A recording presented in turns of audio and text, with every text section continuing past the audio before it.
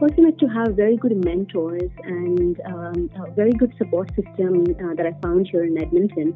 And they helped me sail through this. And I think my biggest strength during that time was my family and my 2 kids.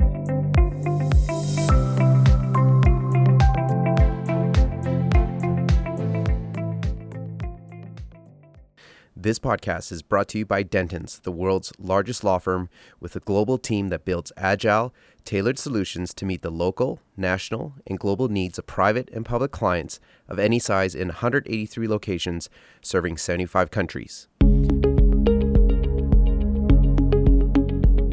Hi everyone, my name is Heather Barnhouse, partner and lawyer in our Edmonton office. Welcome to my podcast where I explore the topic of women in entrepreneurship and leadership and the ecosystem supporting the growth of this segment. Today I'm joined by Miral Mehta, founder and chief executive officer of Geodesic Innovations Inc. I'm excited to talk to her today about her views on overcoming adversities in the entrepreneurial journey. Welcome, Miral. Hi, Heather. Thank you so much for having me here today. Oh, it's our pleasure. Can you give our listeners just a bit of background about yourself and about what Geodesic Innovations is up to? For sure. I'm an ophthalmologist. I trained in India and I am practicing here in Edmonton since last 4 years now. And that was the same time when I also founded my company, Geodesic Innovations, through which I'm trying to bring exponential technology to solve healthcare-related problems. And mental health was one of my areas of focus. And I think the second major area of focus for me is telemedicine. Now that with the pandemic, virtual medicine and in-person healthcare is the norm, and it is going to remain that way. That is why I'm trying to build a digital health ID, which can kind of help patients and doctors at the same time. That's very exciting. Can you tell me a little bit more about what you mean by a digital ID? So a digital ID means that it is a very secure and encrypted file in the most simplest language that stores all your relevant health information in one place. I know in Alberta we have Netcare and other places where all of our health records are stored.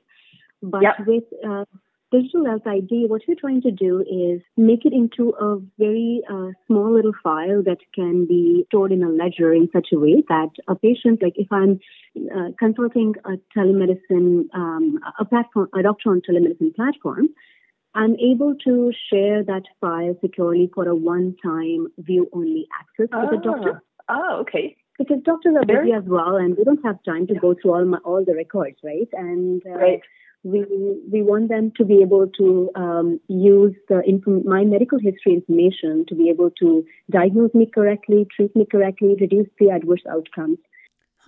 That's fascinating. But that's quite a shift from the ophthalmology training that you had. How did you make that switch? That's true. I get asked this question quite a bit. So being trained in India, when you come to Canada, there is a disconnect between what the government needs and what the regulatory body needs, right?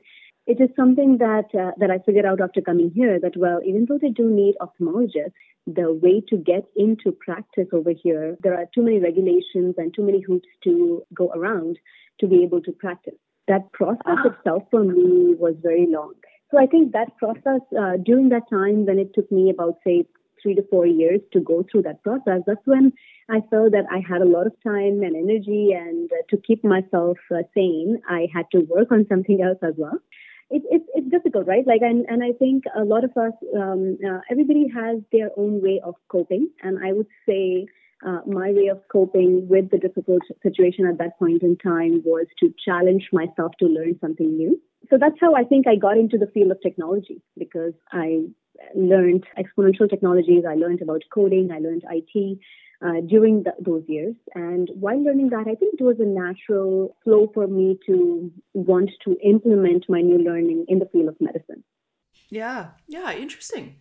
There's not, all entrepreneurs come to their path in very different ways, but that's a very interesting insight about sort of how you cope with the differences in regulatory and cultural distinctions between being able to practice in one country versus another, and sort of taking your frustrations out on learning a new thing that you really had no experience with. So good for you. That's really inspirational. I want to ask you a few things about your entrepreneurial journey. And the first question that I want to ask you is, as an entrepreneur, so, not your medical hat, but wearing your entrepreneur hat, what do you think the most important skills are for being successful? What are the skills or strengths that have helped you along the way? I think wearing an entrepreneur hat for the first time, it does bring its own challenges. The things that helped me the most during that time, I would say, is resilience and optimism. I'm a diehard optimist. I think that helped me sail through the process. But at the same time, resilience was very important because being an entrepreneur, being a female entrepreneur at that, and also not from the technology field, you are told this so many times that, hey, why don't you just focus on your medical practice? You are not an expert in this. You don't need to do this, right? But I think for me, the passion to make a difference and the passion to make a social impact was greater than my ability to be bogged down by any of these difficulties. So I think those are the two important things that I would say any entrepreneur needs. Yeah. So, what's interesting about that is that, that when you talk about the passion for making a difference and the passion for sort of moving incrementally the needle on these projects that you're passionate about in healthcare and helping people, obviously those qualities are you would hope, sort of core to being a physician as well. And so I guess it's not really, when you think of it that way, it's not really that much of a stretch, because some of those values that you at least hope that the medical community have, you're able to still, get some strength from those in this other domain. What kind of adversities have you experienced on your journey? There are many. I think I cannot even count on the tip of my fingers, but I think the most common ones that come to my mind right now are, one was the fact that my education not being recognized over here, and that itself puts you down. Like, you feel like, of course, where am I, right? Like, because you're practicing there as an ophthalmologist, and once you come here and they say that, well, your degree is not recognized, it puts you out of the picture completely. You don't know where to begin. That's the most biggest challenge that I think I faced. I was fortunate to have very good mentors and a very good support system that I found here in Edmonton, and they helped me sail through this. And I think my biggest strength during that time was my family and my two kids. I think the other adversity that I faced was the fact that, okay, after I got my medical license, now that I have found my passion in other areas of medicine, like mental health and like digital health or telemedicine, the adversities that you face there is the way people look at you as a female medical practitioner trying to venture into entrepreneurship. I would say, pretty much everybody must have gone through some sort of bureaucracy at different stages of their career. But I think for me it was shocking because I come from India, where bureaucracy is at a different scale altogether.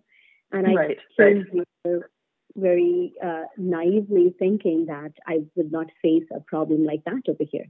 Oh, interesting. Interesting. So it almost sounds like what you're describing is some challenges with, navigation, some challenges with navigating. How do you get from where you were? How do you get from, being recognized and having that established practice in India and transplanting yourself to a new location? And how do you navigate the system to sort of try to get back to parity to where you were? But that may or may not actually be possible depending on the individual and the circumstances. Talking about the India factor, you were educated in India and you practiced there as well, correct? Before you moved to Canada? I did. So what's one thing or one or more things that you wish you had known when you moved here? What would have made that transition a bit easier for you or for somebody like you? I think one of the biggest things, as I mentioned in the previous, about bureaucracy, like if I knew about at least one or two of the problems that I might face when I come here, I would have been better prepared for that. And secondly, the fact that just because you're sitting there getting a PR without any effort, because there is a need for an ophthalmologist in Canada, it does not mean that it will translate into you getting into the medical practice right away just because there is a need. When these government policies and the regulatory bodies, when they do not talk, and then there's a disconnect between where there is a need in terms of, say, medical professionals or any other professionals for that matter.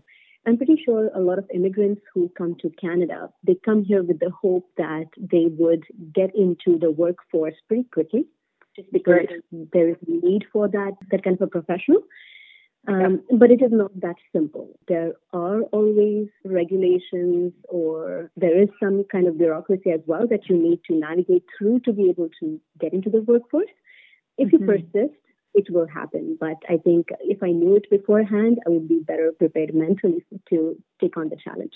Yeah, I think you're right. I mean, I think that's a really keen insight that it is possible. It's certainly possible to navigate these bumps in the road and to figure it out, but that there's a very big mental energy, a big amount of energy required to do that, more so than maybe what seems proportionate for where you ultimately want to end up. Like, I'm sure that there's a lot of people who just can't sort of muster that amount of energy to jump through those hoops, and it seems like it's a really big obstacle that's not easily able to be overcome. Exactly. And I was fortunate to have enough economic, mental, and emotional support system so that I knew that this is where I want to go, and this is the kind of work that I want to do after I move here. That even if it took longer for me, I was still able to survive through that. People have to think about the economical implications of the longer wait.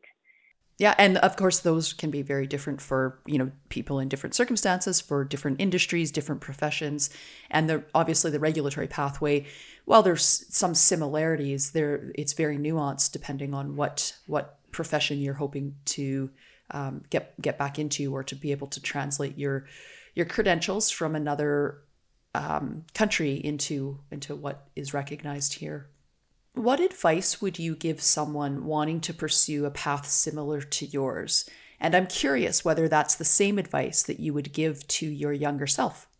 I think the most important advice that I would give would be that you have to be resilient and keep your eyes on the goal. The path may be faster, the path may be slower, but if you have your eyes on where you want to get at the end, you will always find the strength to navigate.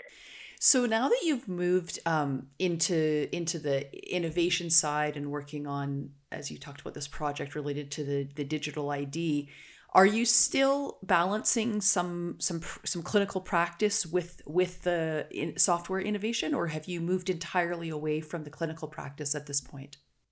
No, I am balancing both. So I am still practicing ophthalmology here in Edmonton.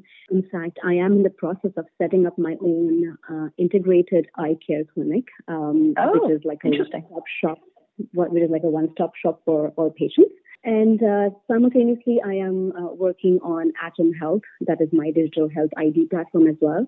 It definitely helps to have like a good team with you to be able to create everything that you want to. And I do have very good team members, and I am looking for more as well. Oh, well, that's great. And it probably is nice to be able to fall back to one or the other and keep both sides of that passion project alive. I would say more than like a plan B kind of a thing. For me, these are both things that I want to achieve. By doing this, I think I want to set an example for my children that you are not bound by your education. You're not bound by the limits that the society sets on you. Whatever you can dream of, you can do it. That's a very inspirational message, especially for little ones.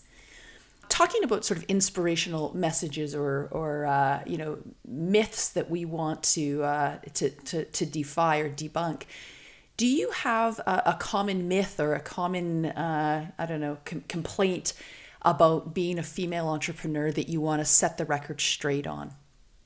I think one of the common myths that people hold in their minds about female entrepreneurs is that because she's a female entrepreneur, she's not completely committed to it because she might have family to look after. This is one of the impressions that I get from a lot of investors and a lot of advisors as well, that are you sure that this is what you're going to do? This is one of the most common myths that I want to debunk, that being a female does not mean that we are not committed to our projects or to our work. In fact, we are more committed than what a male could be, because we are multitaskers and we have higher resilience than men.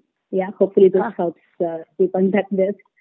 Yeah, hopefully the fact that people will hear this and think about that will shift their thinking about that myth as well. Interesting. So what can we expect next from Geodesic Innovations, and where can our listeners find out more about the company? We are opening up our pre-registration process for patients and for doctors.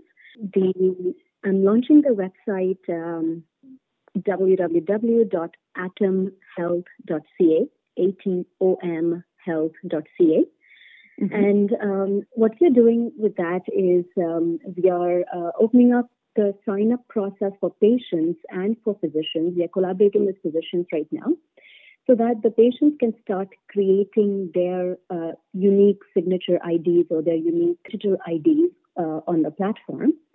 And I look forward to reaching out to as many people as I can to onboard as early adopters or early users. Well, that's exciting.